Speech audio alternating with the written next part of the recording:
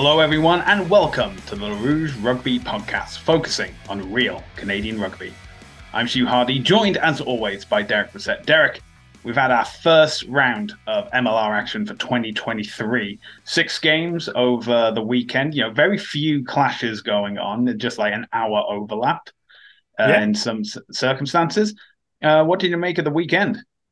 I loved it. It's very nice to have the MLR back.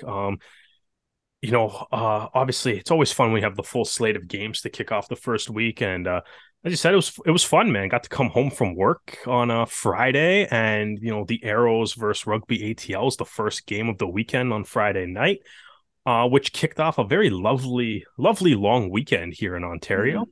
Right. So basically got to watch rugby all weekend. And then on Monday, you could still have that time to like relax. It was great. Mm-hmm. It was Yeah. great. It was perfect. The Arrows lost, unfortunately. We'll get into that in a minute. The Saracens also lost. So it's been a tough. The Leafs lost to the Blackhawks. It's been a tough week, tough weekend sports wise. Um, so yeah, Yeah. at least Well, I beat got Montreal on Saturday night, but then they yeah. lost to the Blackhawks and ruined it. So Yeah, no. Well, I gotta say that the Ospreys lost as well, but then well, that's a again, given. well, not really, because Yeah. half their squad is the Wales starting 15, or maybe not, Yeah. depending on if this strike action goes ahead. Well, But their squad we'll is never know. half of the Wales starting 15, which is also losing. Yeah, but if you know why they're losing, then it That's makes true. sense. Yeah, that's true. Anyway, let's focus on this continent and let's get started on MLR. And as you said, the opening game of the weekend was the Arrows versus Rugby ATL, also for the Fire and Ice Cup as well. This, so the final score, I'll start with the end first. I'll mix it up. Uh, ATL 17, Toronto 10. Now, losing bonus point, and when you take into account all the other games that happened this weekend, the Arrows were the only team to get a losing bonus point. So they are currently fourth in the East and seventh overall. Yeah. And especially after last year, where there would be 2 games which would be away from home, and the Arrows would not put in the performance they needed to and would basically walk away from those 2 games with 0 points.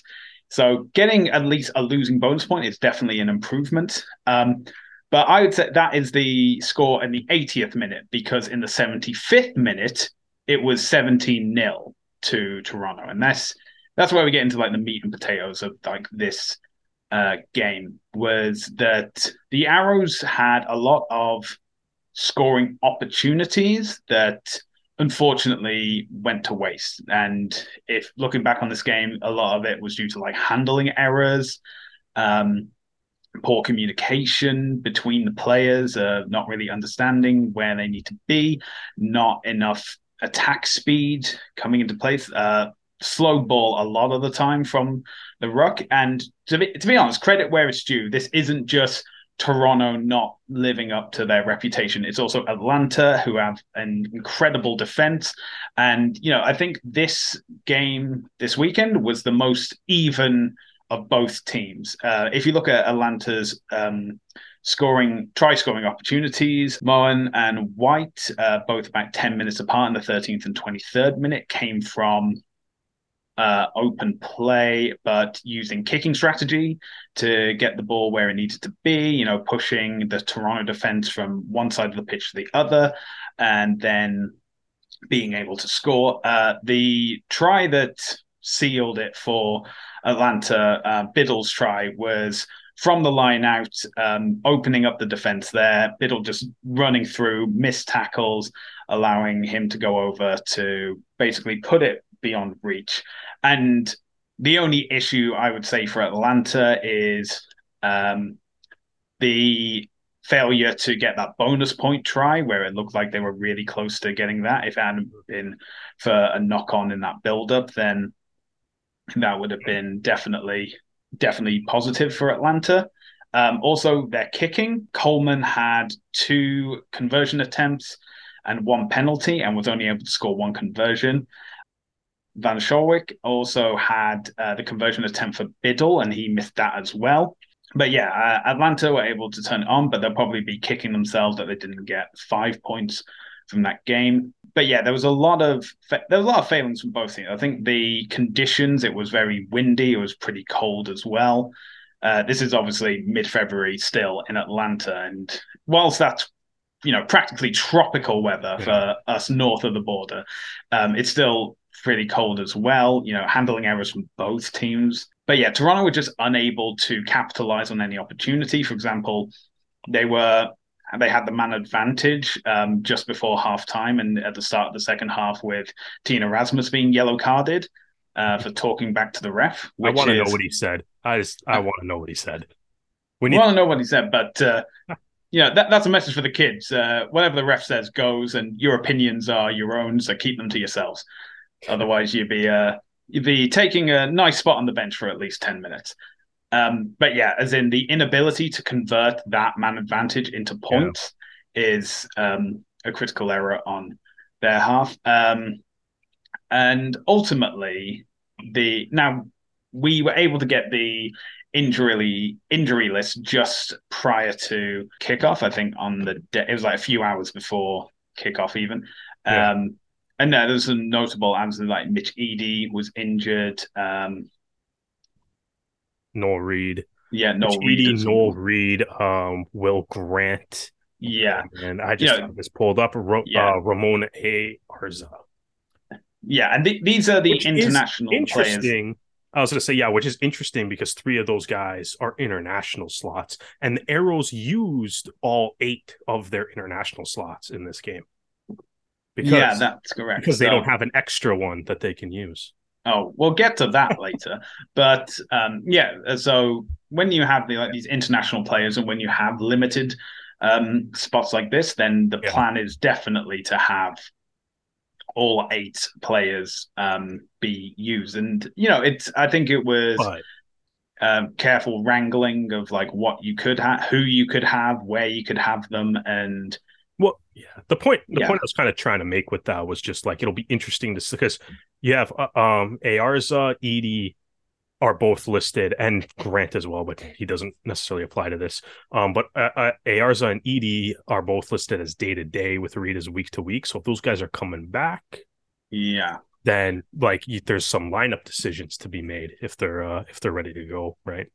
yeah, obviously, and we have mentioned previously that when the Arrows were looking for players for this season, they did manage to locate a few who, whilst being Yeah, raised internationally, do have Canadian heritage and therefore are classified as domestic players. yeah, And so you can yeah. obviously play around with that again, but again, it is like making the most of the situation you're currently in. It may even be as we're approaching the transfer deadline, which is halfway through the season, that other Yeah. teams who are in a bit of a bind may be able to trade some of their foreign player slots to open up the availability, and maybe the Arrows can capitalize on that.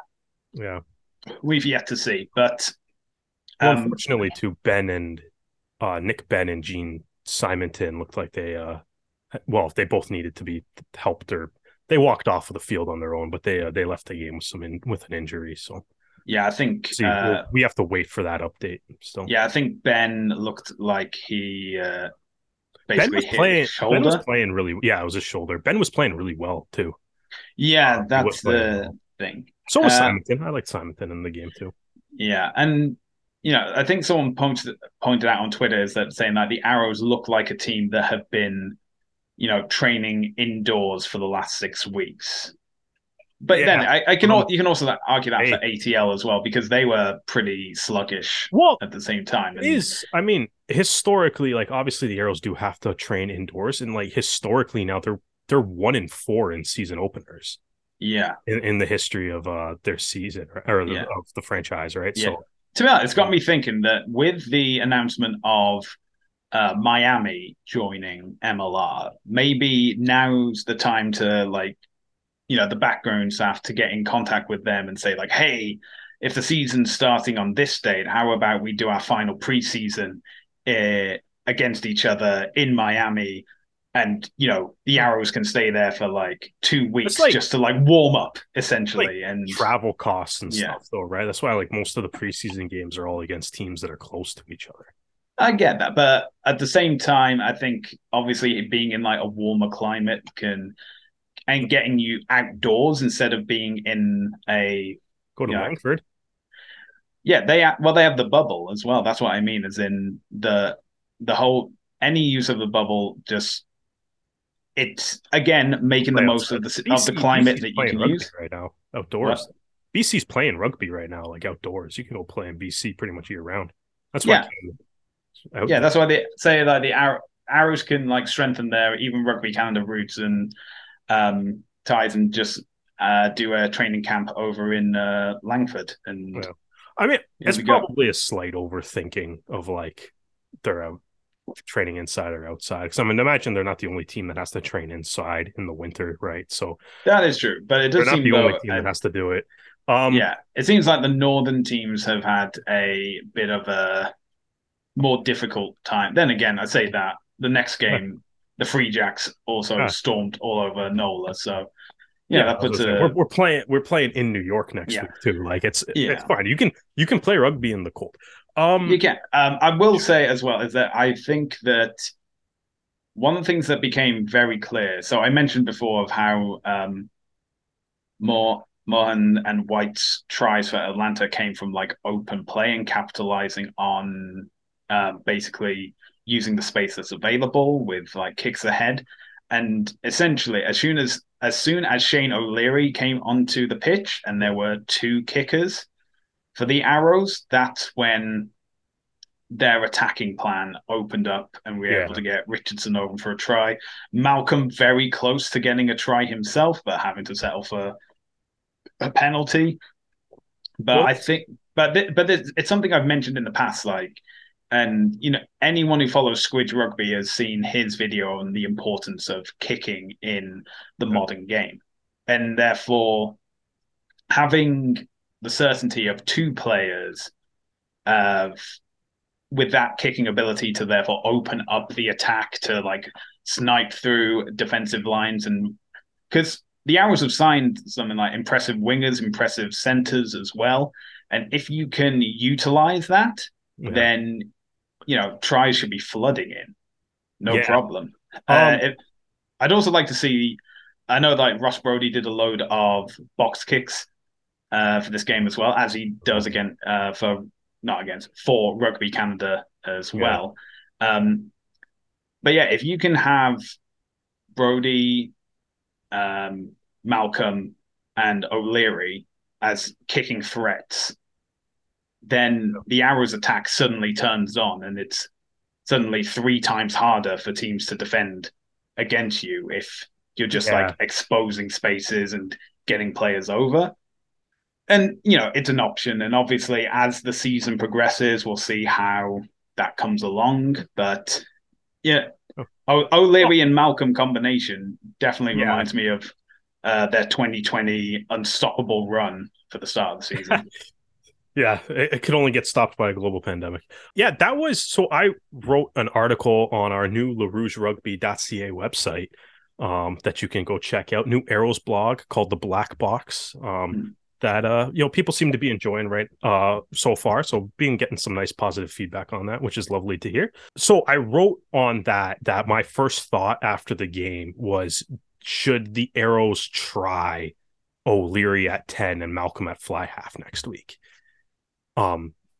Basically because as you just kind of alluded to, Stu, the change in the attack was noticeable.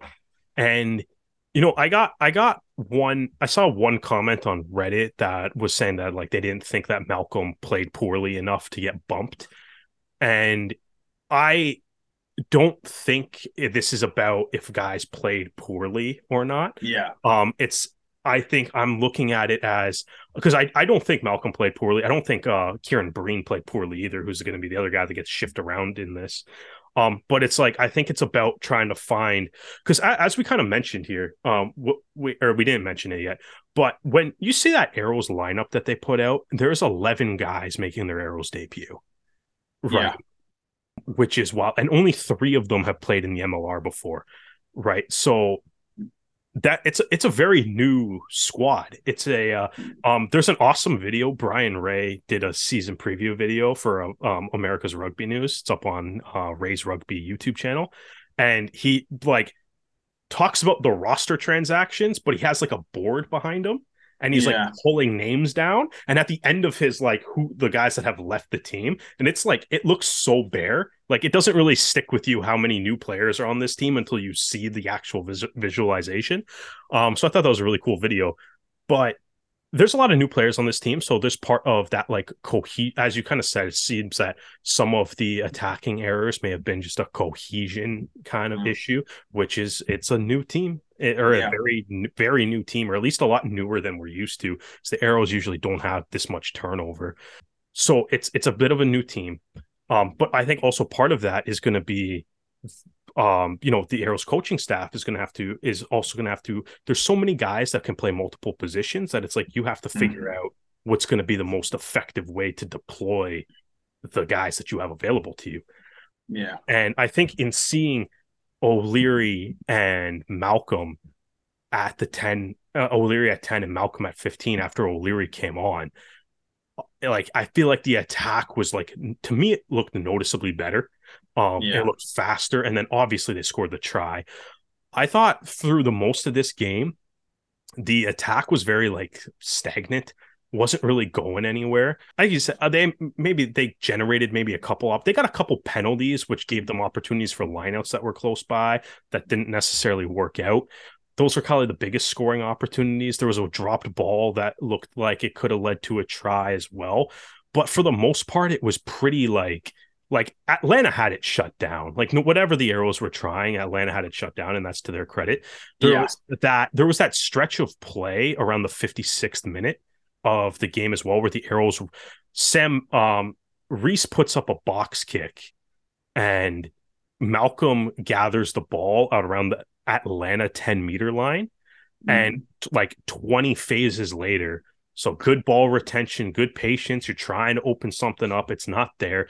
20 plus phases later, Richardson tries a pass that's almost intercepted by Talapusi, but he drops it. So they go for the scrum, and that scrum's like 5 meters behind where they started 20 phases ago. Like Atlanta's defense, to their credit, unreal line speed, and they made their tackles. They didn't miss very many tackles, which is like 2 things that you really want your defense to be. But as O'Leary demonstrated, one of the best ways to get around great line speed is to go over the line. And like that worked out really well. And I think, like, as you said, right, I think O'Leary and Malcolm, to me, gives you 2, especially with Malcolm's ability to play fly half as well, which obviously he's a great fly half, right? Yeah. It gives you 2 unreal playmaking options in your back line. So you can do things like the try scoring play, right? Which, if you look at the way like Atlanta's D is set up, right, they kind of got most of their guys up near the line, and they got Talapusi back. But if you watch that play, because they have the scrum that's kind of in the middle of the field, so they do like the split backs and stuff, right? So you got O'Leary on one side with Richardson and Breen, and then on to the right of the scrum was Malcolm and Goodall on the other side. And when Cole Brown comes out of that scrum, he goes towards Malcolm, right? Which, if you watch the Atlanta scrum half, comes off and follows Brown, probably should be doing. But the first like 3 or 4 Atlanta forwards that break off of the scrum all go over to Malcolm's side. So nobody goes over to O'Leary's side, because you have to respect the fact that Sam Malcolm's about to get the ball. Right? And then switches that, and there's nobody really covering that side anymore. Kicks it over.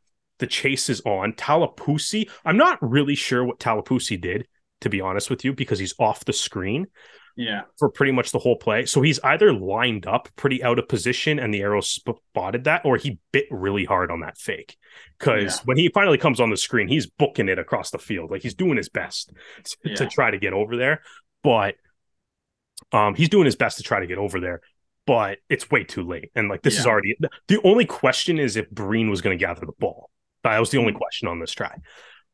So it's an unreal play, and they kept kind of doing that by having O'Leary and Malcolm with those two attacking options. Yeah. And I don't know. I think I would like to, like, we saw it for, as you mentioned, so they didn't score a point until the 76th minute of this game. Yeah. Right. And then came away with a bonus point, fortunately. But the attack in the final 10 minutes when O'Leary came on was a lot more dynamic. There was a lot more options, and Atlanta was having a much harder time defending it because for the most of the game, like, Atlanta's defense lived up to the billing their defense is. Yeah. And they shut down the Arrows attack completely. So, I mean, I think I would, I don't know.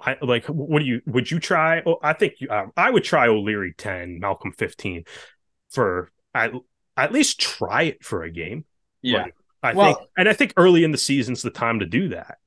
Yeah. And also you have to consider who you're playing against. So New York, defending champions at home.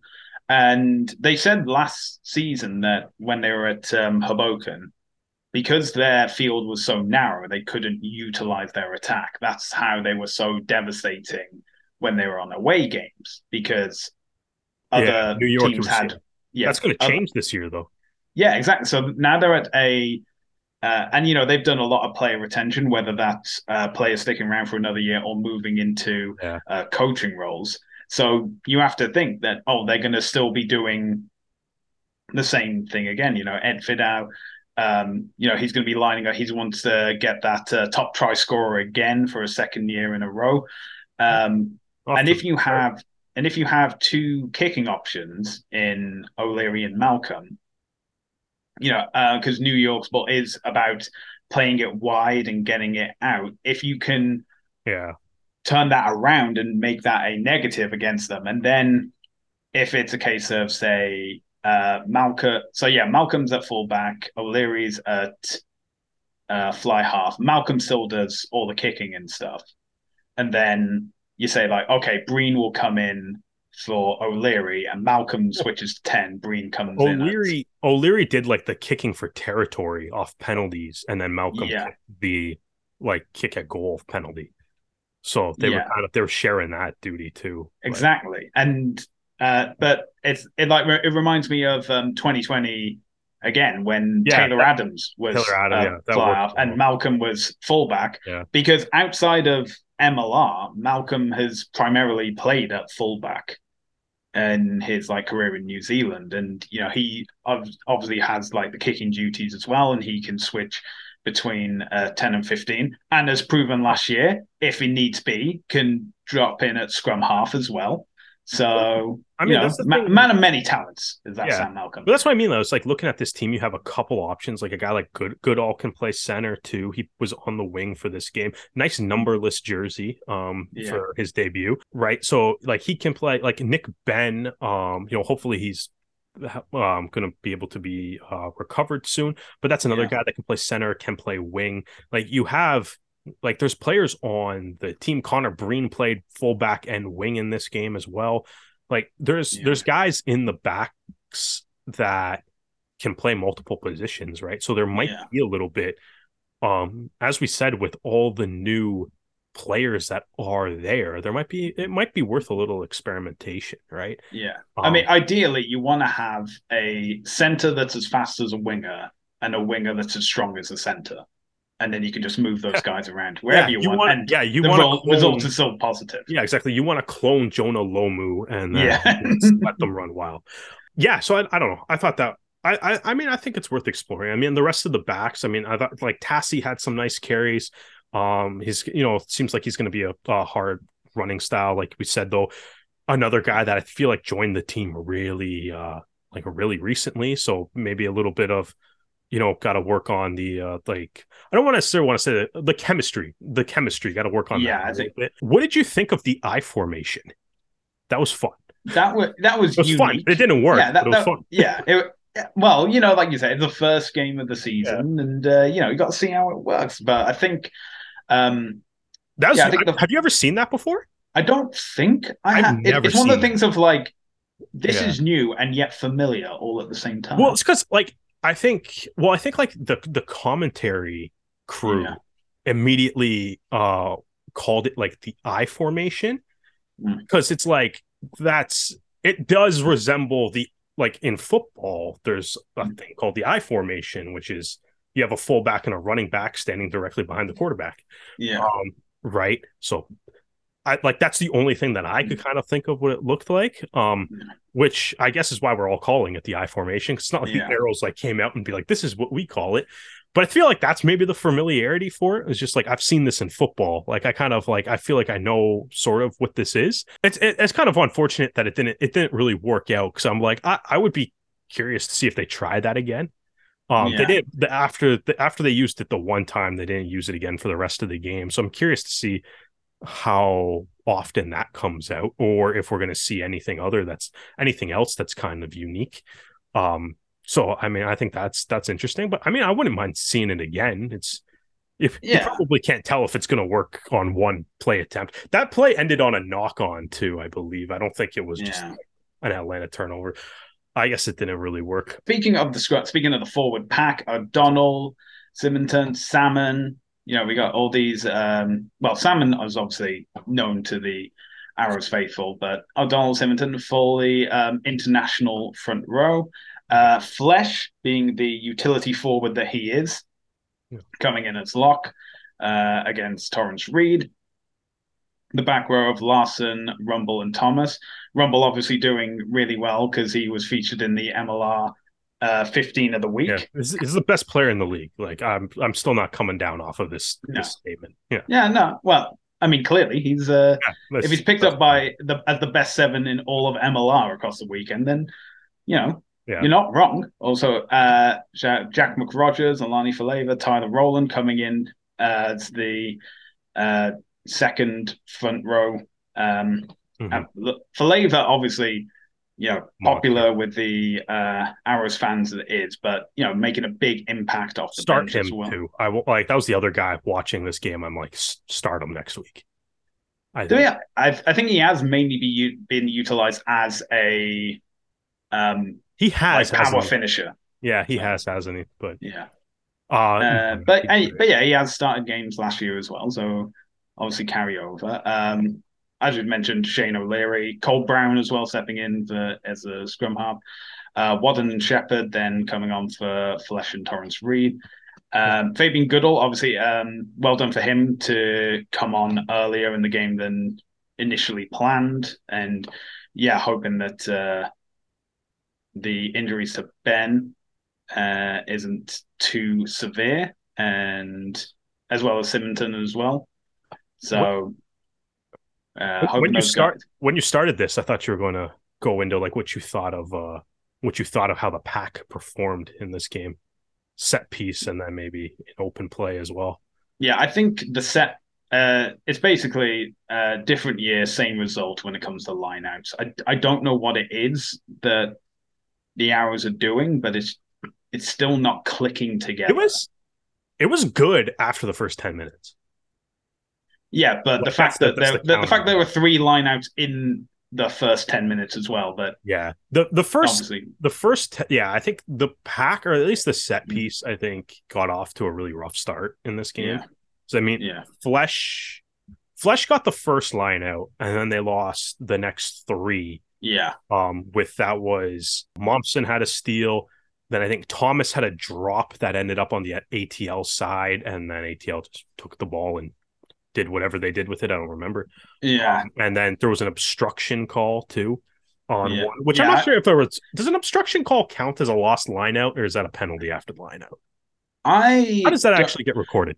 I've tried to look back on that obstruction call, and because there's so few angles used, it's not like when Canada at the World Cup last year in New Zealand they started doing the drive and the USA didn't engage, so therefore it's not a maul. So Micaiah Torrance Reed is in front of Corey Thomas when he lands. That's what it was. Yeah, that's what it was. I know I think that's like a very that's a razor edge call to make, in my opinion. But I mean that's what the ref did. So Yeah, so you have those three lineouts, and then the first scrum that the Arrows have the feed on, Atlanta wins it. Yeah, That was a rough start for the set piece. yeah, But they did get it like after I don't know what was going on in the first 10 minutes. But which is unfortunate because especially since two of those lineouts were in really, as you mentioned, were in really good scoring opportunities. They were like 5-10 meters out from the Atlanta try line. So like two early scoring opportunities, the Arrows ended up leaving points on the board. Obviously that could be a big momentum shifter for a game too. yeah, But I think after that first 10 minutes though, like the line out did get a lot better. It kind of everybody seemed to kind of settle down. Flesh and Thomas had a fair number of line out takes too. Defending the maul, they were really good. Micaiah Torrance Reed and Mason Flesh did a pretty good job defending the lineouts as well. yeah, Flesh had one really nice, just straight up steal in the lineout too. It was great. They started winning some scrum penalties of their own. Gene Simonton definitely making sure at the Atlanta front row knew that they gave up a penalty on a couple scrums, yeah, which I definitely love to see. So I like that they were able to kind of bounce back on that. I still think, you know, I feel like almost like despite the changes and stuff that still come in, the back row is still one of the best parts of the team. And even with the changes in that personnel that came in, like Travis Larson, Lucas Rumball, and Corey Thomas were all great, making tackles, hitting rucks. Rumball with the MLR season doesn't officially start until Rumball has a breakdown steal, right? So it was nice to see him get back to that. Torrance Reed also had a handful of like really great tackles and stuff too. There's definitely there's obviously like mistakes made in this game, and like the attack not really being able to generate much for the first 70 minutes of the game is a concern. yeah, Doesn't bode well for Dan's prediction of the Arrows being the highest scoring team in the league from last week. no, Not off to the best start. no, I think it's like looking at it and stuff. There's definitely things to be like a little concerned about. yeah, Like I said, it's like I think the set piece got a lot better as the game went on. I would still rather not turn the ball over 5 meters up from the try line early in the game, but it did get better. The handling errors and stuff like that, I think is things that can all be fixed. I do think there might be, but I think O'Leary at 10, Malcolm 15 could lead to a more dynamic looking attack, which will probably be needed against New York, especially like I mean, they lost this week too, but we all know how dangerous New York's wingers and stuff can be, right? And if they're going to play that kind of kicking style game, that's what it's going to be. Also, you got to go shout out to the other side in this game as well. Rugby ATL had Canadians Jack Shaw and Seth Purdy making their MLR debuts in this game. Jack Shaw got the start on the wing, played most of the game. Was really almost set up a try for Rugby ATL, but Austin White knocked it on in the build-up. But so like he looked pretty good. Seth Purdy came on really late in the game, but still a debut. So that's exciting too. Unfortunate that Heaton and Barton didn't play in this one, but Atlanta still got some of the exciting Canadian talent there. Two guys that they drafted. Purdy was 4th overall. I think Shaw was somewhere in the 2nd round. I can't remember exactly where he went right now. But yeah, no, that was exciting to kind of see, especially for Shaw. Shaw played the whole game and actually made a bit of an impact. So that was always nice. That's nice to see a couple Canadian guys getting their MLR debuts as well. Yeah. Yeah, well, that next game against New York, which will be coming up this Sunday at 3 p.m. on Eastern Standard Time, and it has been announced that this game will be on TSN4 as well as TSN.ca and TSN Plus. So make sure you have your clocks at the right time. Get ready to go. Remember that 3 p.m. 3 p.m. Eastern Time this Sunday. All right. So that wasn't the only MLR game this weekend. In fact, an hour after kickoff was the second one. This is NOLA versus New England. A lot of Eastern clashes going on in the opening Friday.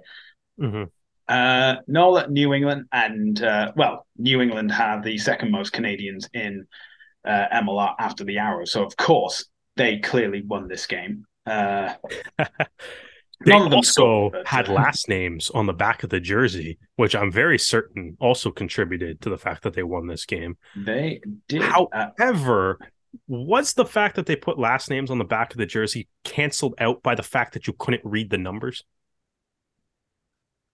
Yes. Yeah, I guess. Yeah, I guess so. New England's numbers stink. I don't know what else to. They need to. I mean, I know they have a handful of different jerseys they can wear. I hope they do something to change that. Yeah. Well, anyway, 5 tries.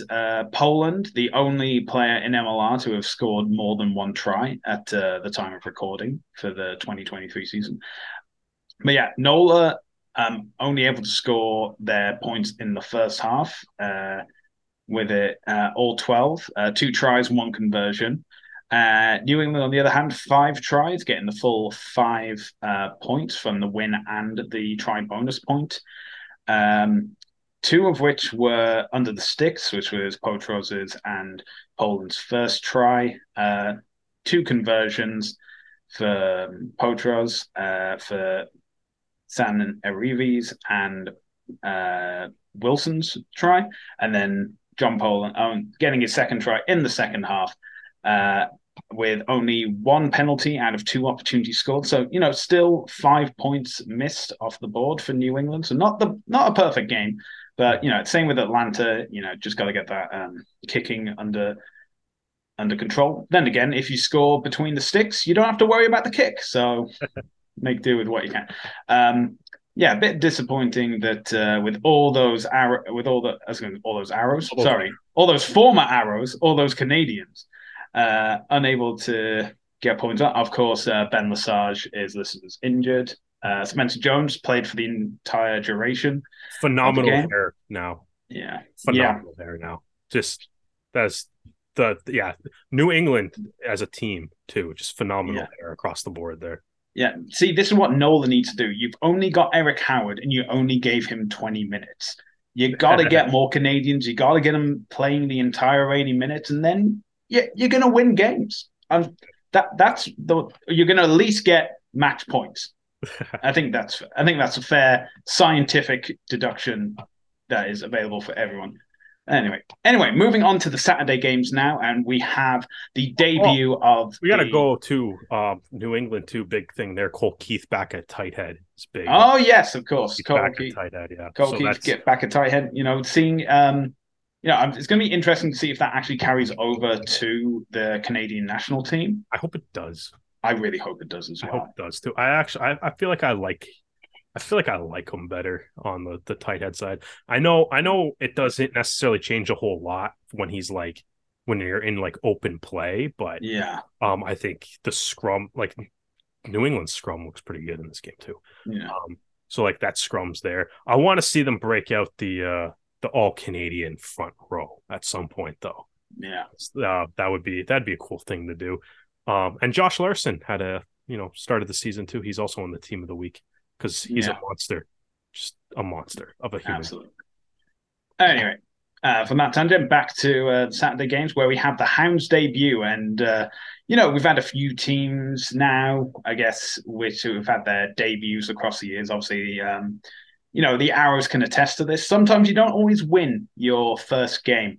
But, goodness, conceding a try that quickly, that is... that was insane. That was insane. I like the video that the MLR has up on their website. That's like, the first kickoff in Chicago Hounds history. The video's it's short enough that the try is in the video, which is a shame for Chicago Hounds history, I guess.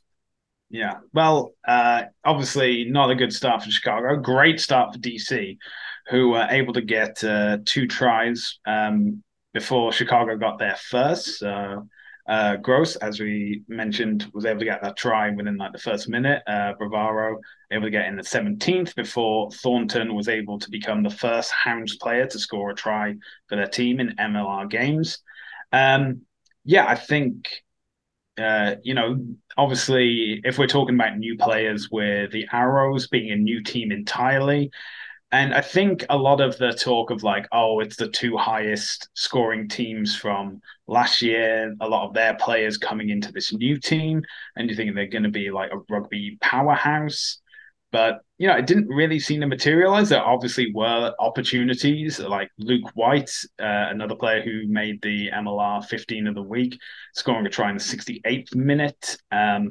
Yeah, as in, well, DC had already gotten the try bonus point before half time with further tries from Sushon and Sau before part-time coach and full-time player Baker was able to get over at the start of the second half. And to be honest, if you're the team that's already leading and you score a try at the start of the second half, that just kind of kills any momentum the other team has. So, but then again, Charlie Abel was able to get the try for Chicago in the 49th minute before last year's DC captain Danny Tusitala was able to go over just before the second hydration break. And then Luke White, as I mentioned, was the last player to score for both teams, getting that try, with Luke Carty being pretty decent from the boot, getting 2 conversions and 2 penalties, with Abel's being under the post, so therefore not needing a kick. But yeah, Beauchamp getting a yellow card obviously didn't help in the 32nd minute, which obviously helped lead to Sau's try. 2 tries. Fun? It's 2 tries. Oh yeah, but I'm saying Sau's try, and then Sushon first, and then Sau's try. So technically, we're both right. But interesting that this game is 2 teams that are now going to be on a bye this week. DC and Chicago going to take some time to recover. Obviously, Chicago looking to check that Carty will be fit when they play their home opener next weekend at SeatGeek Stadium. That'll be the first time any team will played at SeatGeek, because the round after that, I believe, that is when the Arrows go to Chicago. Yeah. So yeah, giving Chicago a little time to dust off the cobwebs. Toronto's got back-to-back games against the teams in new stadiums. So they got New York next week and then Chicago after. Yeah. Huh. I didn't know that. Breaking in all the new stadiums. Yeah, well, we got to make sure they're right, and I think the best way to break in is to demolish the home team and be like, "Hey, life sucks." There you go. Okay, now let's talk on to literally the Cali Martinez, another player, Canadian player, MLR debut. Yeah, congratulations to Cali as well. Like I said, we're talking about the big news, the big game, and this is definitely the big game because for the first time, an MLR game has passed the 10,000 attendance mark, and it's also the first game that isn't a final or a preseason fixture at a different stadium, because San Diego at the brand new Snapdragon Stadium had a record crowd of 11,423. And watching on TV, Snapdragon Stadium looks amazing. Unreal. Absolutely. Yeah. I mean, it obviously helps that it's a stadium that is designed for television broadcast as well. So you have, it's also the fact that the lines are painted solely for rugby. There's no like faded out soccer lines or football lines, as the I-45 feud would attest to. But no, it just looks so good. I mean, if you've been watching any of the American football that's been happening in San Diego at the end of last year, you already know this. But yeah, it's so good to watch. And, it was only the lower bowl that was open, and you could still see that there were like seats available. But I've got to give credit to the San Diego marketing team, because they're on it. They are getting it done. And they've already sold 9,000 tickets for this game against New England that's coming up this weekend. Wow. Yeah. Phenomenal. Yeah, I think this is a great game to watch. So, good for those 11,000 people to 11,000 plus to get out, because this was a solid game. San Diego looks very scary, by the way. Mm. But like, yeah, it's probably the best looking stadium in the MLR, at least from on TV. Obviously, I haven't been there. Yeah. But like on TV, it's the best. It's easily the best looking stadium now. Also, like really helped by the fact that there was 11,000 people though, because it looked full. But also helped by like the stadium's like helping themselves too, because it's like that upper bowl, instead of being empty seats, was like covered with like, like a San Diego Legion logo and like all like that stuff. So it's like it looks full when you see it on TV, and when the camera's trying to follow like a box kick that goes up high or whatever, and like the camera follows that, then you don't see empty seats. You see like a giant San Diego Legion logo, which is also great. So yeah, that was phenomenal. The jersey matchup wasn't the best, I must say. Oh, no. Too. But hey, we'll sort that out later. Next time Utah we were saying earlier about like how maybe we're the green one, San Diego, next time we play each other. Now I've seen like Utah's jersey in play. It looks horrible. I don't think it looks horrible. It's just I don't like that the front is white and the back is red. Especially when you're playing another team in which the jersey is a mix of black and red. It was weird because it was like San Diego's jersey didn't have enough black on it, and like Utah's jersey didn't have enough white on it. Like you can tell them apart, and I'm sure they're definitely different enough. I feel like if you were playing, you could tell them apart pretty easily. But it was like, it was like on TV, there's certain angles where it's like all you see is red jerseys. But that's besides the point though. But the game itself though too, like San Diego looks very good.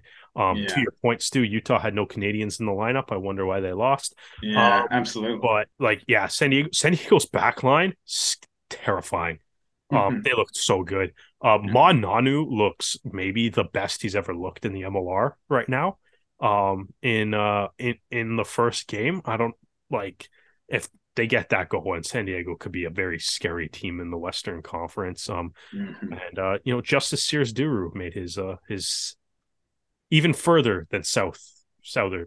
He made a San Diego Legion debut. I was trying to make a joke about Southern California, but Los Angeles is also in Southern California. Well, that's the thing. He's spent his entire MLR career on the Pacific Coast, so he's just going down all those. He's just slowly going further south. Yeah. Once Mexico City get their team, that's where he'll be headed.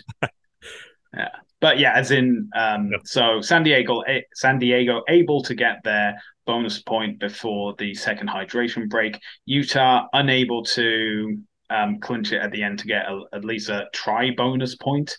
Through.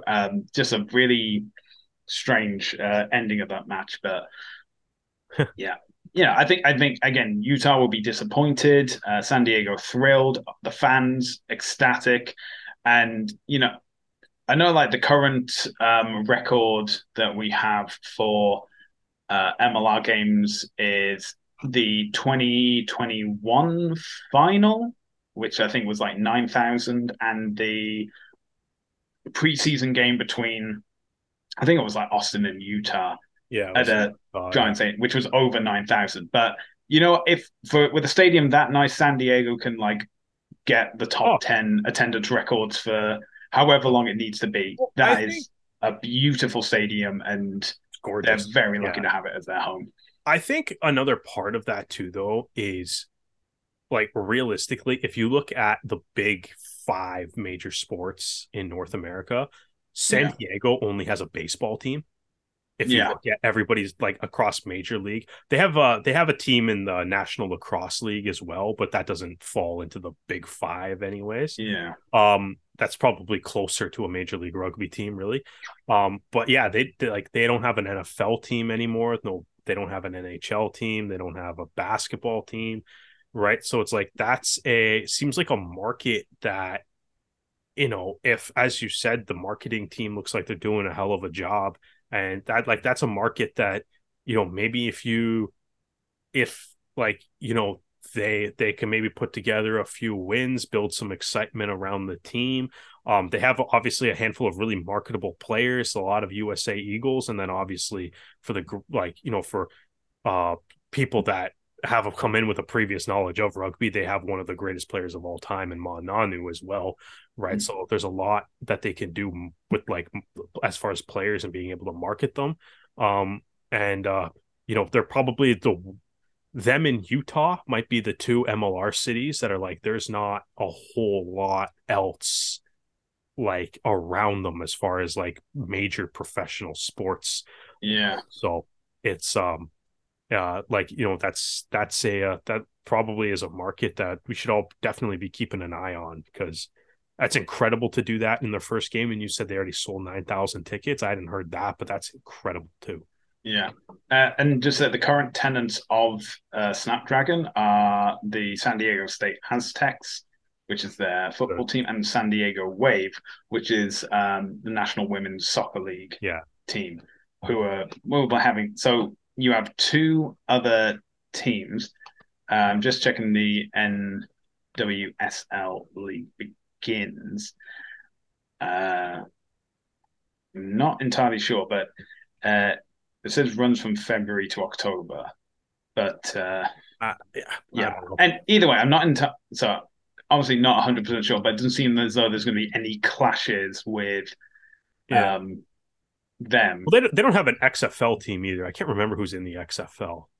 I can never. Which version? Because everyone only seems to be lasting one season, and then I don't care about what team He Hate Me played for 20 years ago.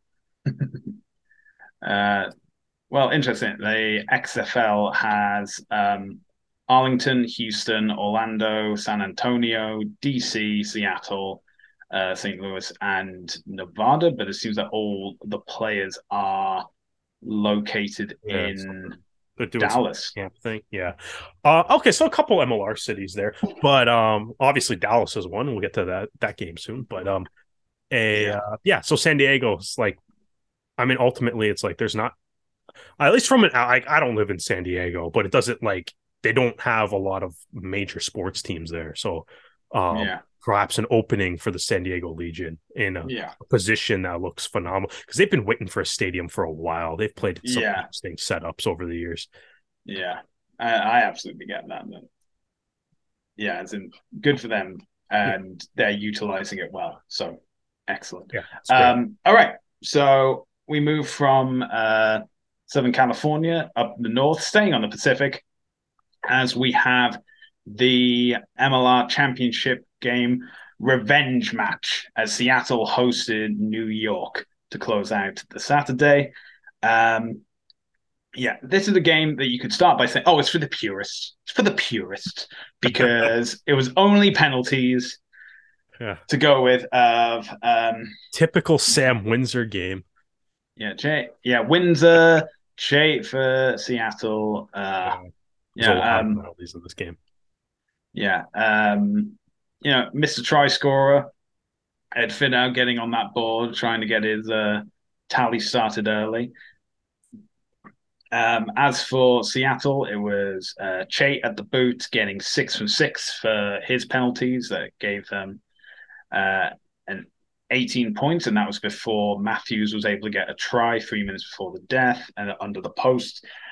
New York, this is the part where we have to mention the Canadians, because Mr. Coe, tis, getting a yellow card in the 64th minute, and from that point, obviously led to Che's penalty, and then within the time frame, Che able to get another penalty. Thankfully, no tries conceded, but disappointing. Andrew, wagging my finger at you.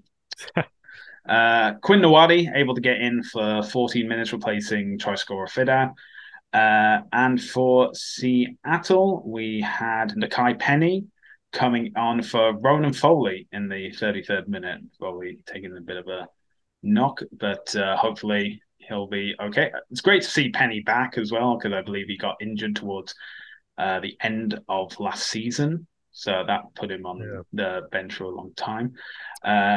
yeah, obviously, as an Arrows fan, disappointing to see. First of all, Foley in Seattle colors, but also Yeah. seeing him go off injured as well.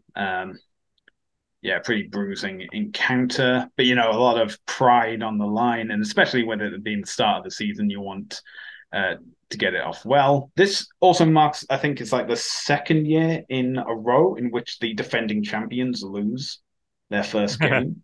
It's true. So, yeah. It is true. Nakai Penny played. Yeah, Nakai Penny played great in this game too. He had 13. Well, it's Nakai Penny. What do you expect? Yeah, exactly right. Yeah. So he's great. Andrew Coe, despite that yellow card, had 135 meters, and he also looked really good. You can't get too mad at that yellow card. That's an intercept attempt. It's just it's tough because it's like if you bat it down with one hand, it's going to get called every time. But if you one-handed catch that, it's try of the week. It's amazing. It's try of the week. Well, that's the if you ever think you can go for the ball, always try and show both hands. The interesting thing, though, speaking of lineup, not that thing. We'll get to that thing in a second. Okay. But AJ Alatimu, one of their best players from last year, starting on the bench, with Jordan Chait starting, and showing perhaps why that decision was made in this game. Yeah. I mean, you can't argue with the results. Yeah, up until Matthews scored his try, even Matthews try aside, they were 3 minutes away from beating New York just by kicking penalties. Yeah. Chait was incredible off the boot, and he was good in play too. But yeah, so that's kind of an interesting thing to keep an eye on with Seattle's lineup too. Yeah. A few other interesting things to look at on Seattle's lineup as well. Yeah, Seattle's and New York's lineup. Yeah. Because I was formerly a Seattle player as well. Yeah, that is. But it appears as that both Rugby New York Ironworkers and the Seattle Seawolves having the benefit of an extra import player in 2023 with New York player Brad Tucker and Seawolves player JP Smith have been granted exemptions that will see them considered domestic players this season, despite neither being eligible for the Eagles.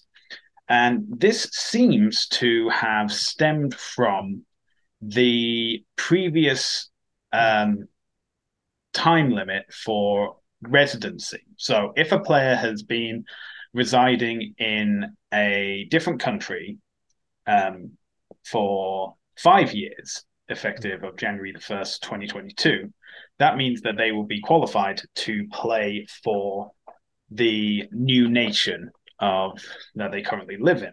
Yeah. The thing is, though, is that Tucker and Smith have not been living in the United States for 5 years.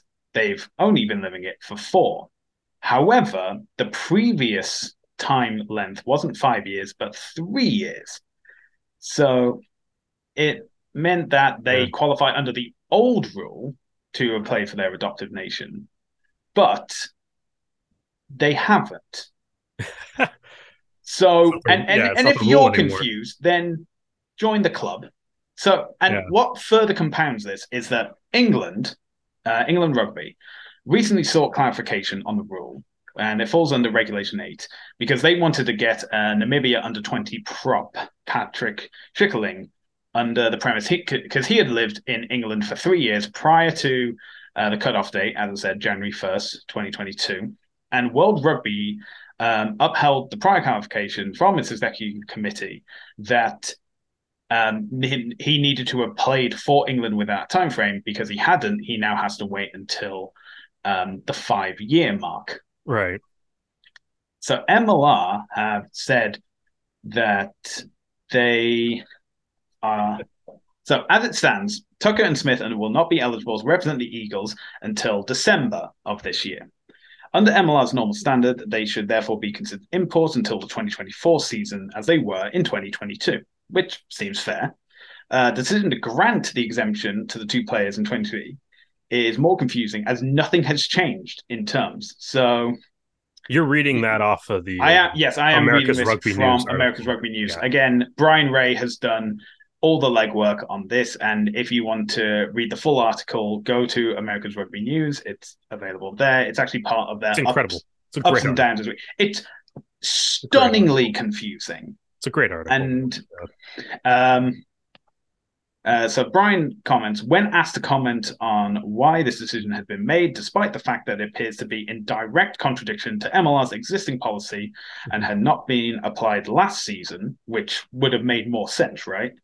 The MLR representative offered no explanation. One does wonder how much of an impact this had on recruitment efforts for New York and Seattle during the offseason, knowing they had, in effect, an extra import slot to play with in their match day rosters.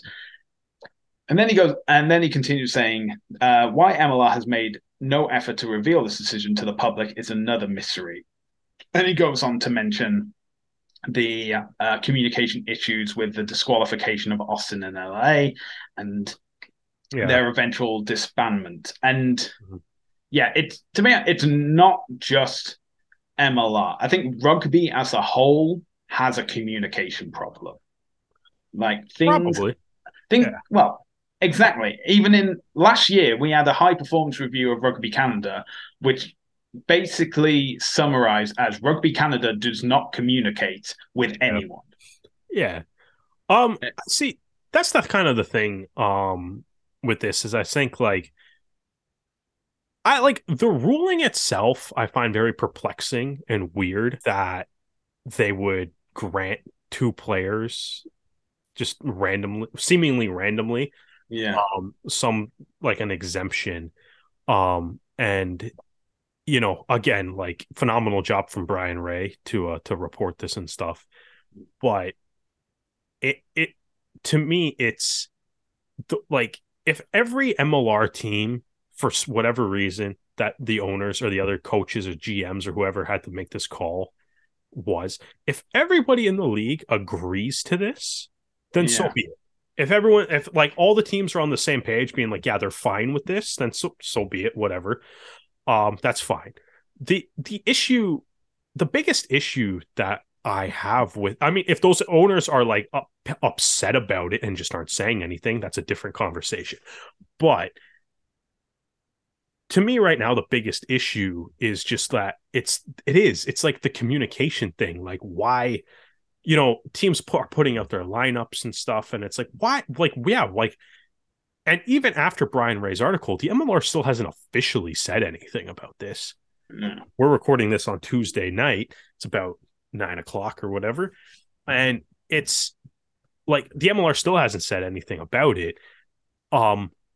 Right, like officially, it's just the work that Brian Ray's done, right? Yeah. And like the thing that also like it's really annoying to that like they wouldn't announce that. Cause like I feel like the MLR feels like it as a league, it's like every time it's like they'll make a lot of strides and do a lot of things that'll build up a lot of goodwill, and then they'll do something really weird, for some reason, right? And it's like right now, it's like we were all just watching the first week. New graphics for like the lineup, some new commercials, a new theme, new intro, lots of stuff that looked really cool on like the production side of just being able to, as a person, being able to watch the game, as a fan being able to watch the game. You had like that production stuff all looked really cool. Getting like referee appointments are coming out publicly well before the game now. More stats are available. MLR has done a lot of really cool things this weekend.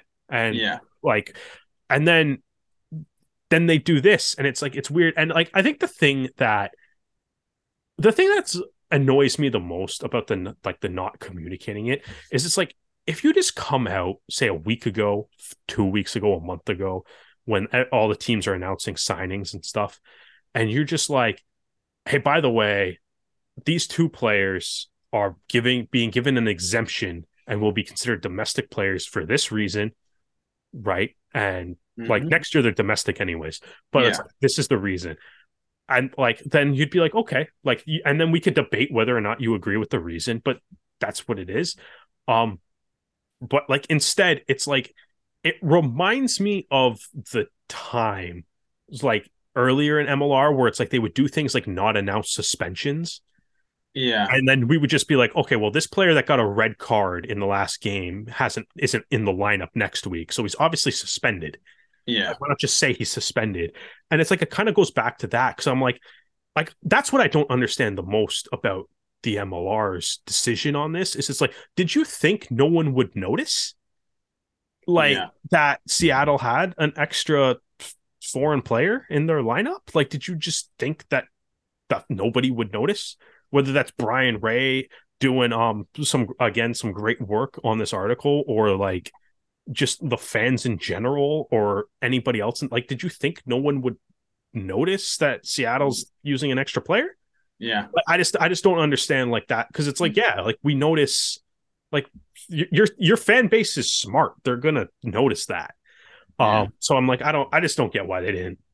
The to be perfectly honest, the ruling doesn't bother me that much as long as all the other teams and owners are on board with it, then whatever. I mean, all those other teams and owners, maybe they're looking for an opportunity to exploit a similar rule and get their own guys exempt or whatever. And maybe they're just being nice to Seattle and New York to open the door up for them to be able to do that later. But yeah, like, I don't know. I just don't get why it's not like, what, like, what does hiding it do for you as an organization, as a league? Like, what do you actually gain from not releasing that? Every other team that signs, as you mentioned, Stu, a handful of players that have come from overseas, it's like all the press releases are like, well, hey, by the way, this so and so has a grandparent that was born in Canada / the United States, therefore they are a domestic player, and then everybody knows that that's what that player is, right?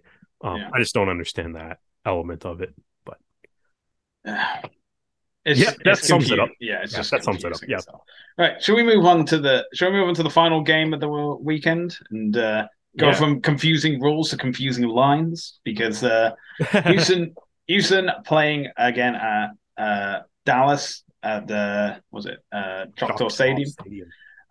Which also seems to be the XFL training ground as well.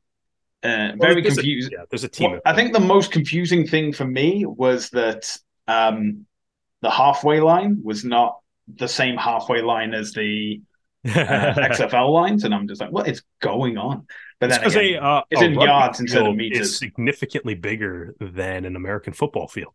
Yeah, very strange. And well, me needing to get my eyes tested aside, this seemed to be another case of more of the same from Dallas, as Houston were able to run rampant. The final score, 33-12. Houston, doing well with their signing, especially Gomez, getting the try in the 29th minute. Dallas unable to score until the second half, but to their credit, they did get 2 tries, if only one conversion. Speaking of Canadians, Liam Murray and Dewald Coetzee started for Dallas, with Kyle Steeves coming on right at the end for Juan Pablo Zayas. Houston, Robbie Povey doing double duty, covering Drew Wild for a few minutes in the second half, before then taking over from Carlo Denician, apparently, as a scrum half. Which is, he didn't actually. Nick Boyer played scrum half. Nick Boyer did, but I know. I'm just messing around with like the whole confusion of moving the team around to get them to where they need to be. But yeah, Houston picking up a few knocks in their first game of the season. Obviously not great, especially with Van der Schiff getting that try and then coming off at the first hydration break. Goodness. And so Houston looks good, man. That was I mean, I know they're playing Dallas, but like that was a good first game for them. They got their attack looked dangerous. The nation kicking game just killed Dallas. Absolutely killed them. And so that was great to see. I thought Danny Barrett too looks in near mid-season form already. There's absolutely nothing Dallas could do to stop him anywhere near a ruck. Dallas, I don't know, man. Dallas might I know. I think they need more time with all their new players. I think though too, man. Great opportunity for Murray, Coetzee, and Steeves too, though, because I mean, obviously Murray and Dewald Coetzee started this game, but there's definitely like which is great because it's like that could be a huge opportunity to get time all year as a regular MLR starter. Yeah. And maybe Steves can move up and get a couple starts too. But yeah, if you can get that Canadian nice. front row, that's I know they should roll out the all Canadian front row for a game. That'd be fun. Yeah. All right. Well, that's all the MLR games of this week. But now we come on to our predictions for round 2. So, Derek, I'm just going to say the teams. You're just going to say who's walking away the victor. Okay. Sure. Okay. First up, Seattle versus Atlanta. I'm going to go with Seattle. I think they look better. I get that. I'm going to go with Atlanta just because I think their defense has been impeccable. Although you are going up against the seawall, yeah. I think Seattle, just by points, gave away 1 point more than Atlanta did in round 1. So therefore, I'm going to pick the defense of Atlanta. Next up, Utah versus Dallas. This is at Zions Bank Stadium, so I'm going to go with Utah for this one. Yeah. I mean, yeah. How's this? It's just tough to pick Dallas, man. Like I don't know. It is what it is. I'm sorry, guys. I love your jerseys. Yeah. Logo's cool. All right. Houston hosting NOLA. Oh, see, that's a big one. That's interesting because obviously NOLA, might have some high aspirations this year. Where is this game? This is at Aviva Stadium. We'll go with Houston then. All right. We'll go home team. I will spin the dice. I'm going to go with NOLA. I like that pick. That's a big game. That's an interesting, that's a benchmark game. I think if you have guys like Dougie Fife starting, then I think it may make a difference, but we'll see. Right. New York versus Toronto. Yeah, I think I'm going to go with Toronto on this one. Shocking pick, I know. I'm going to be weird, and I'm going to pick the same team. I'm going to go with Toronto. You're going to pick Toronto too? Wow. It's almost like we have a podcast where we exclusively cheer for this one team. Yeah, I guess we really should go to their website, larougerugby.ca, and click on every link and listen to every episode as well, to be absolutely sure. Okay, final game of the weekend, back at Snapdragon Stadium, San Diego versus New England. See, this is a fun one too, because this is another what are your intentions for the season game? Lay down your marker here. Yeah. I am going to go with San Diego because I don't want to see New England win. I am going to go with Canadians, so I'm going to go with New England. Fair enough. So, those are the 5 games we have this weekend. Seattle versus Atlanta, Utah versus Dallas, Houston versus NOLA, San Diego versus New England, and New York versus Toronto. That Arrows game will be available on TSN4, TSN.ca, and TSN Plus available. And the other games, including the replay of New York versus Toronto, are available to Canadians on the Rugby Network. As well as those games, we have the return of the DAZN Six Nations. Now, we should at least be getting 2 games this weekend, maybe 3. Don't know if that Wales player strike is going through as we are recording this on the Tuesday. But if you are looking for those games, those are on DAZN. And as we've mentioned subtly, I don't know if you may have caught this up, we have a brand new website, larougerugby.ca, which has all our episode links that are available on Spotify, Anchor FM, and Apple Podcasts, as well as any videos that we have recorded, which are also available on our YouTube channel, again, at The Rouge Rugby. And we are across social media, including Facebook, Twitter, Instagram, and TikTok at The Rouge Rugby. Derek, where can the fine people find you?